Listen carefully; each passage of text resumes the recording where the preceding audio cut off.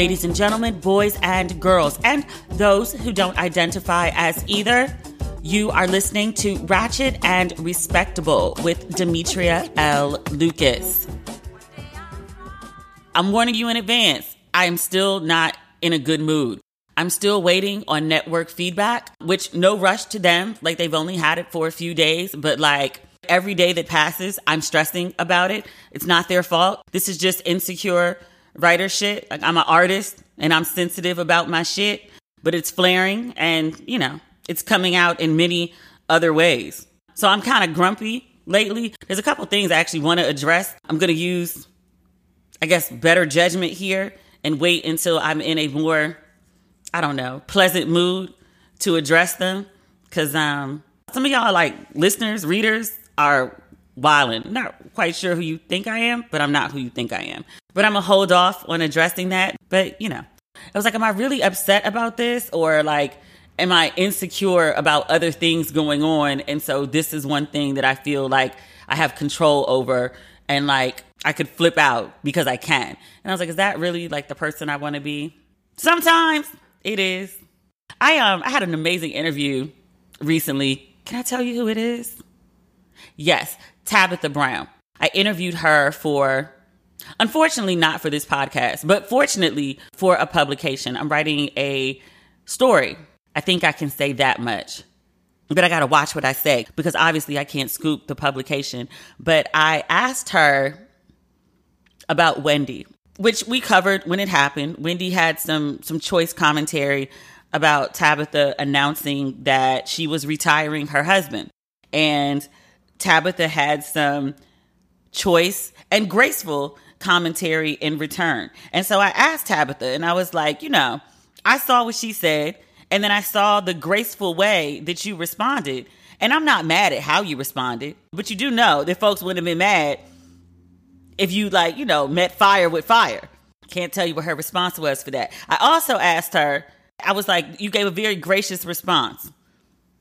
I was like, was that your first thought? Because I can be very gracious sometimes in the way I respond, but it's usually not my first thought. My first thought is to flip out and go on like a profanity-laced rant. I get in the group chat and I'm like, what the fuck? And then people talk me off a ledge and then I have a public response that is more level-headed. And I was like, was that you? She gave a response. I will say this, after speaking to her, I didn't realize we were the same age. And I thought she was, and let me phrase this carefully because I don't want to sound like it's shady because it's not meant to be. I thought because of her demeanor, she strikes me as very like mom energy. And she is a mother. But I know plenty of people who are my age and mothers who have like my energy, which I'm not saying it's the right energy. I'm not saying it's good energy. I'm not saying it's bad energy. I'm just saying that, like, you know, she has a grace and a wisdom that I don't have. And I'm not actually sure that I want. I kind of like that I can be the graceful friend, but also the pop-off friend, ratchet and respectable. I spent very many years doing the respectable thing very publicly.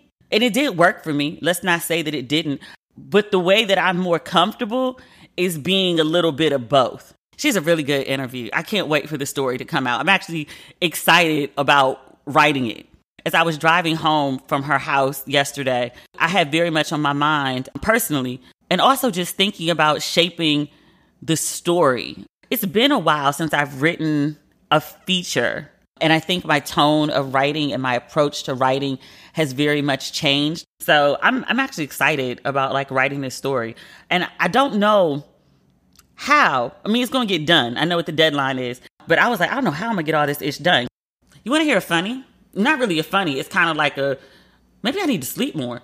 I'm recording this on Tuesday at 12:35 in the afternoon. I had to work all day yesterday, so I didn't get a chance to record the podcast. So here I am in the middle of Tuesday when it should already be up. But all day yesterday, I thought it was Labor Day, like the entire day.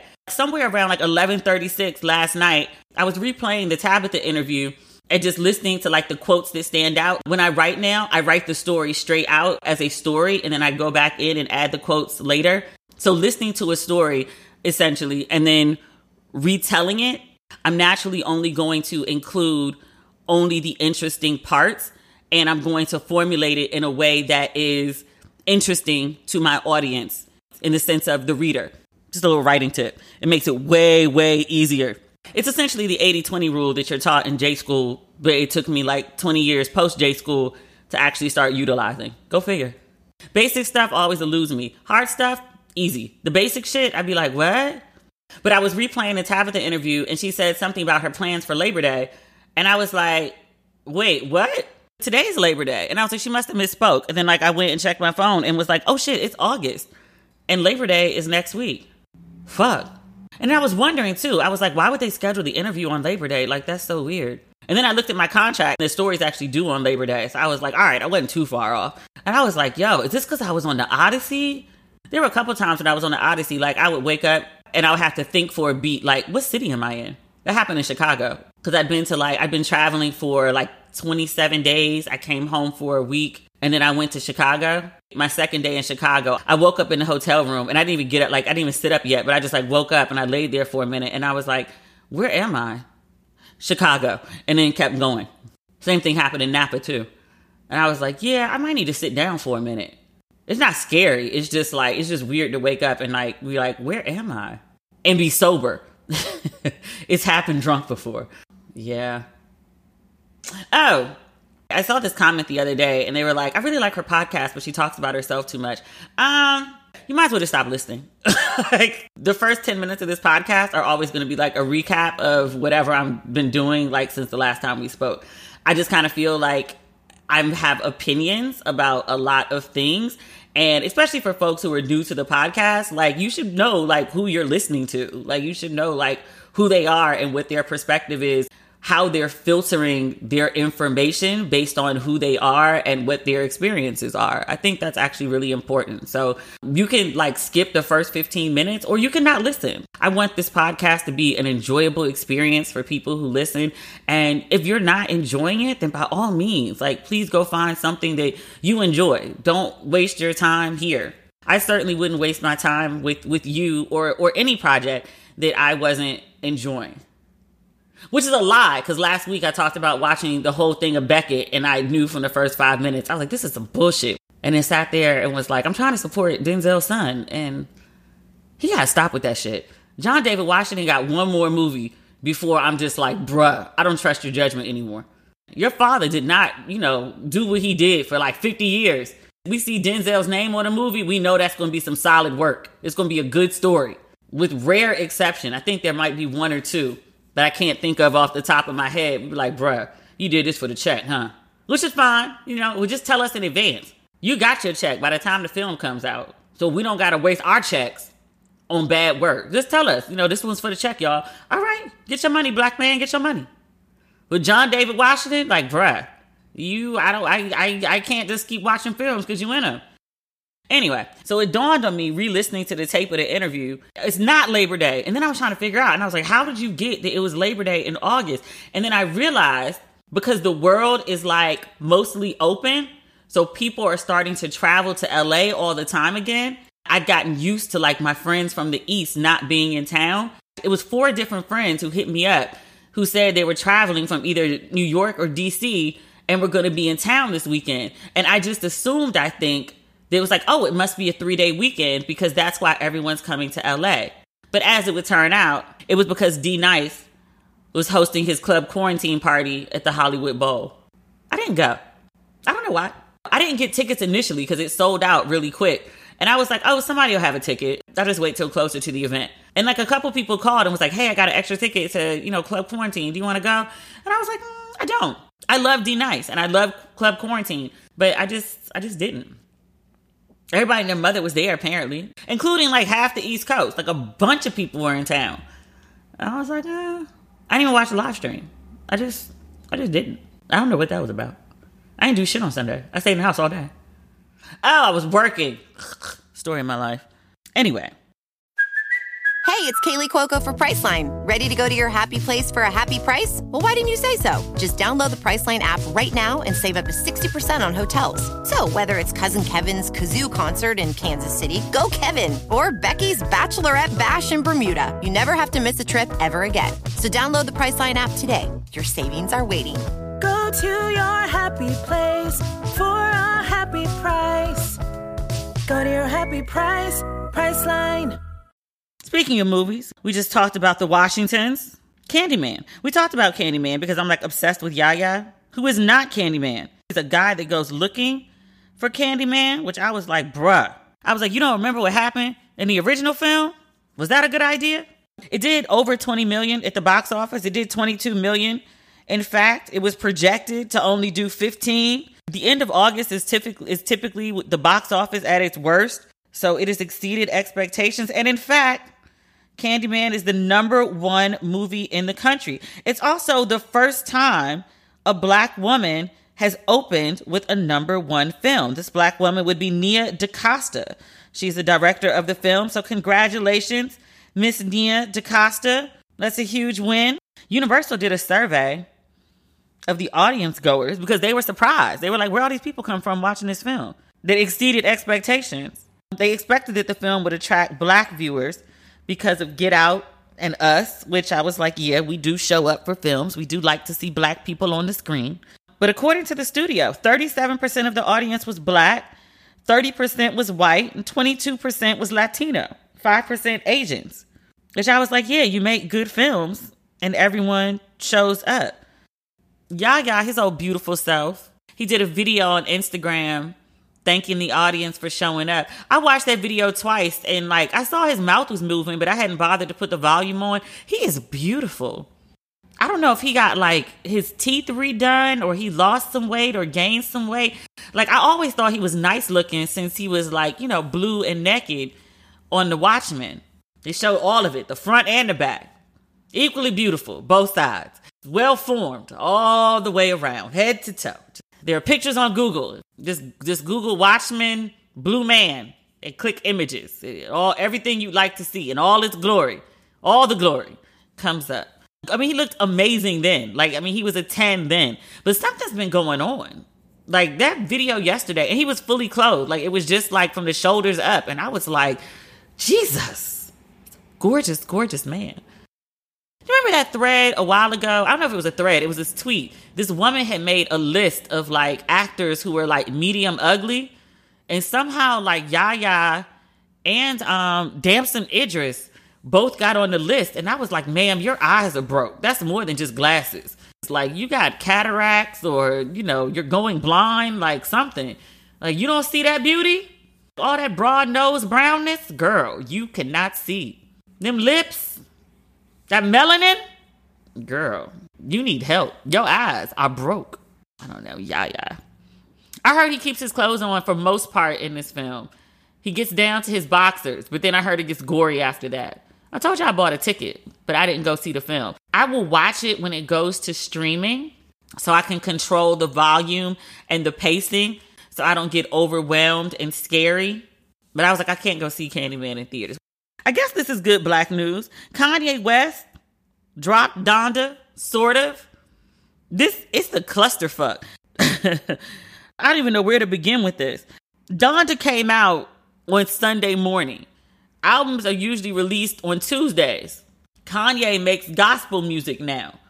So Sunday morning for a gospel album isn't really that crazy. I don't know if gospel albums have different release days than other albums. I saw the album came out Sunday morning and I didn't really think about it.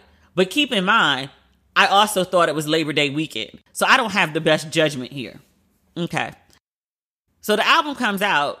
Kanye's like, I didn't release the album. Universal released it without my permission. What? I was like, did they just get tired like the rest of us with the date that keeps getting pushed back? Because this album, remind you, this album was supposed to come out at the end of July.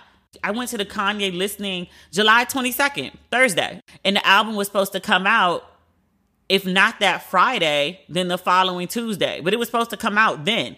It's a month later. I guess Universal was like, look, we sick of this shit. And Universal didn't want that competition with the Drake album. Kanye and Drake got beef. Like, that's between them. Universal is Drake's label, like twice removed. If it was two different labels, like, okay, I see the beef. But two artists on the same label competing, that makes no sense for the label. But Kanye wants what Kanye wants, and Universal was like, we want what we want. And we Trump, evidently, because they leaked the album. according to Kanye. There's been a bunch of beef with this album. Chris Brown was supposed to be on the album. He wasn't included. Chris Brown's first reaction was to call Kanye a hoe, which is very Chris Brown of him. Soulja Boy was also supposed to be on the album. He wasn't included. He said something like, I'm tired of putting up with his shit, acting like he ain't crazy. I'm paraphrasing. But he said he was going to release like a diss track to Kanye, which I was like, who cares? You're Soulja Boy.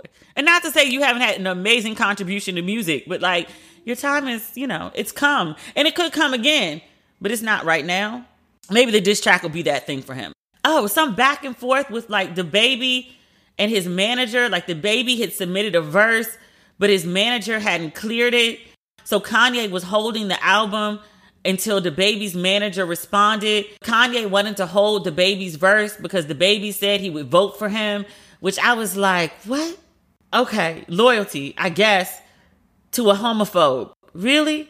Okay. And then he posted that DaBaby's manager hadn't responded. And then DaBaby's manager was like, I did respond, like in a timely fashion. WTF, why are you trying to throw me under the bus? So there's Jail 1 that has Jay-Z. And then now there's Jail 2, which just like showed up at some point. So now DaBaby's officially on the album. This is a mess. Or is it a great marketing plan? I mean, all day for like the last month or so, people have been talking about this album in a way that they probably wouldn't have if, Kanye did the big listening party in Atlanta and then just dropped the album the next day. Would it have been the same buzz? Probably not. It's much bigger with Kanye doing the listening party. The album doesn't come. Then it's, where is the album? Oh, he's working on the album. Oh, he's living in the Mercedes-Benz Stadium. Okay. Oh, he's having another listening party. Now he's telling people what to wear to the listening party. Okay. He's ascending into quote and unquote heaven through the opening of the roof at the Mercedes-Benz Stadium. Okay. No, now he's having another listening party at Soldier Field in Chicago. He built a house?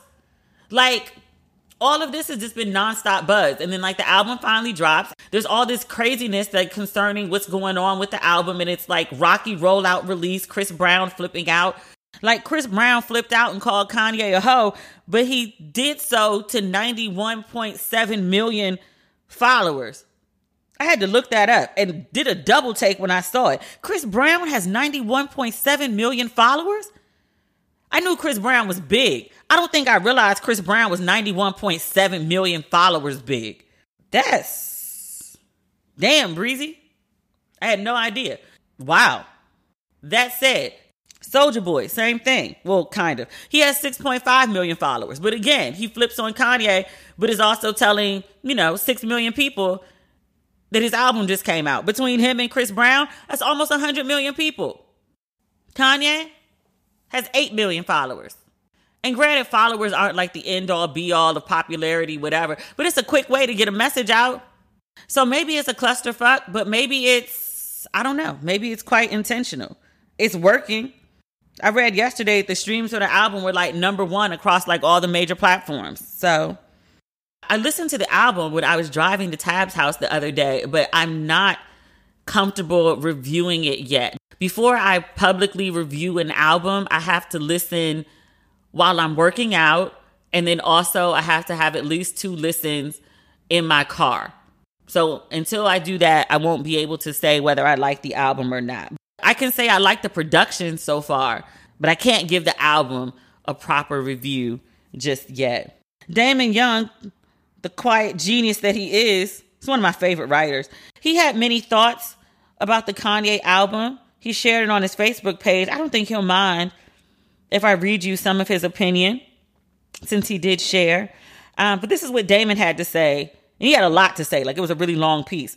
But this is the piece that stood out to me. Because Kanye has a bunch of guests on this album. And Damon points out, he was like, it's almost like a mixtape. But 3 of his guests, DaBaby, who we talked about, Chris Brown, who we talked about, and also Marilyn Manson. They're all people who have either had rape, domestic violence, sexual harassment, homophobia. They've all had charges or allegations about in that vein. And Kanye has gotten a lot of negative feedback for including them on the album. And so this was Damon's take on that. Damon writes, quote, I think he, Kanye, considers befriending Trump and including people like DaBaby, Chris Brown, and Marilyn Manson to be acts of radical empathy, which on paper is Christ-like behavior. I think people who've been around enough believers who ensconce themselves in spirituality, wielding their holiness as a sword and a shield to manipulate, can see through that shit.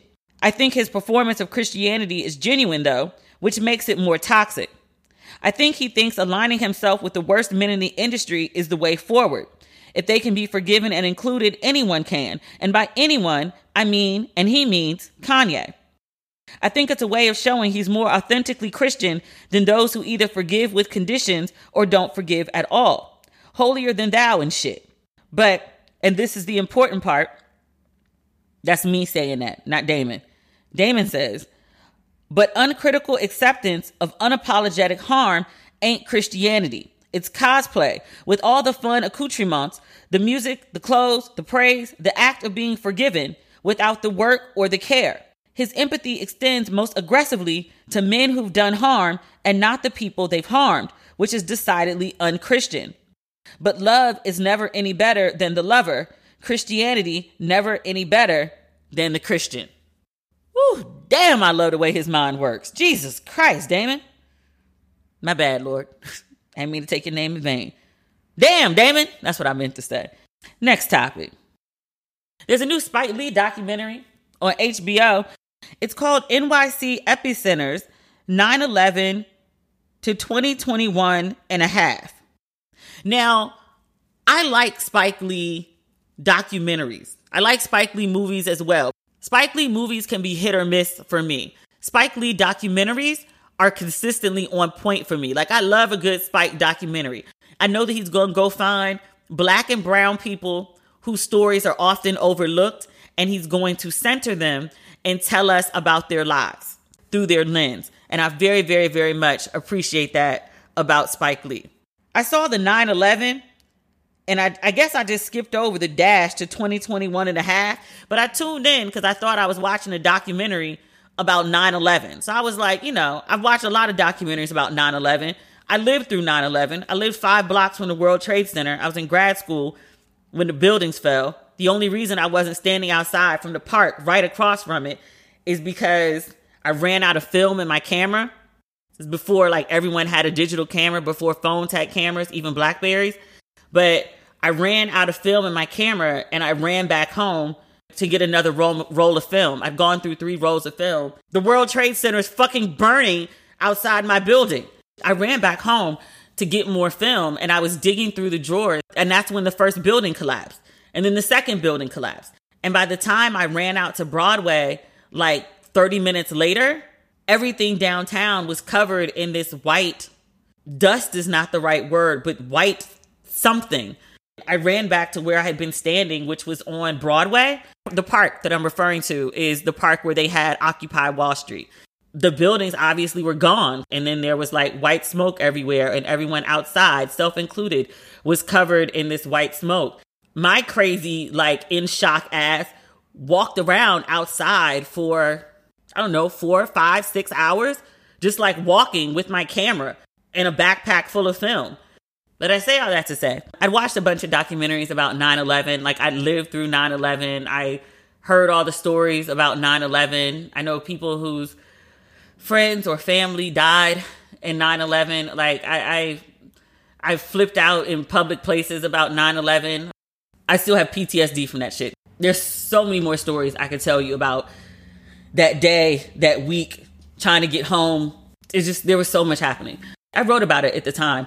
I might post the essay this year in honor of 9/11. I used to do it every year, and then I stopped for a while because, it's been 20 years. Jesus. But I decided I was going to watch this Spike Lee documentary. And then as it would turn out, I guess at some point we'll get to 9/11, but I watched the first part, and he very much means 9/11 to 2021 and a half, because the first part of the documentary is 2 hours, and it's about COVID, and it's about George Floyd. And it's a lot about how New York handled COVID and when people found out and what they did, and then personal stories of like one of Spike Lee's, I think he's a camera operator. Remember that story with Cuomo in the nursing homes? The camera operator's mother was one of the victims of that whole nursing home scandal. And the scandal was, if you're diagnosed with COVID or they think you have COVID and you get sent to emergency and you're diagnosed there or you die there, it doesn't count as a nursing home death from COVID. So it downplayed the numbers of how bad off the nursing homes were doing. And a lot of these nursing homes are owned by big corporations, and Cuomo gave essentially immunity to the corporations and saying like you won't be sued for these COVID, for anything that happens during COVID. So it basically was encouraging the nursing home owners not to make full investments into caring for the elderly who were in their care or for the people that worked there, because they weren't going to get sued anyway. So like they didn't have to do the most to make sure everyone was safe. So Spike Lee's camera director is detailing the death of his mom, essentially. And it's really, really, really sad. But he talks to a lot of the nursing staff at hospitals, doctors who were at hospitals, especially in Brooklyn. A lot of those folks are Black, brown. Brown is in Latino and Indian. A lot of Asian folks as well. The essential workers, the people who were, facing death daily, was of melanin. And so Spike Lee makes sure that they are centered and their stories are centered in this narrative. And then towards the end of it, it goes into George Floyd, which we all lived through as well, which happened in the middle of a goddamn pandemic. We're still dealing with like the aftermath of all of this. I mean, I don't even know if it's aftermath of COVID, because Delta variant, like I'm waiting on the announcement that everything's about to be shut down again. Like that's just a matter of time. It's like watching all of it, what happened last year, essentially, watching it as a documentary and like watching what we just lived through or are continuing to live through. I was like, and I said this before, but I was like, oh no, we're all fucked up. Like there's no way like you could live through like all the stuff that's being depicted and like be okay. And like I feel like when people go back and look at this like 50 years from now, in the same way that I go to my parents and I question everything, I'm like, what was it like the day MLK died? Or like what was it like when like JFK died? Like I went to see that Jackie movie with my mom, and it's a really, really good movie. I mean, it's like psychological thriller, but it's, even though you know what's going to happen, like it's still wild watching it happen. But that's exactly my point. For me, it's like a recreation of this time period that I didn't live through. And it captures like the emotion and the craziness of like JFK's assassination. And I went with my mom, who obviously lived through it, and she just boo-hooed all through the movie. But she was like, I just remember the time. And she was like, everyone was so sad. She was like, I don't think you get, like, everyone kept dying. JFK was killed. Malcolm X was killed. And then Martin Luther King was killed. And then Bobby Kennedy was killed. So she was like, the four main people who were like most prominent, most public, like about trying to like help Black folks. And it wasn't even like really help Black folks. It was just like, leave Black folks alone. Like, give them their rights and then leave us the fuck alone. They killed everybody who was just like, all right, let these people be. And she was like, it was just so much death, just like back to back to back. And she was like, in that film, and she was like, the film really captured it. And I was like, Jesus. Me watching that, thinking like, yo, this shit is crazy.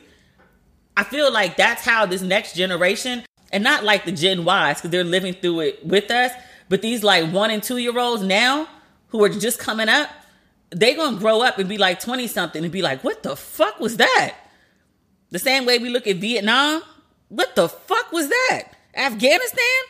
Y'all couldn't do no better than that? Hopefully history won't continue to repeat itself in 40-year cycles. I don't really have much hope for that. Let's try. Maybe. Recognize it this time, unlike last time. So the Spike Lee documentary is really, really good.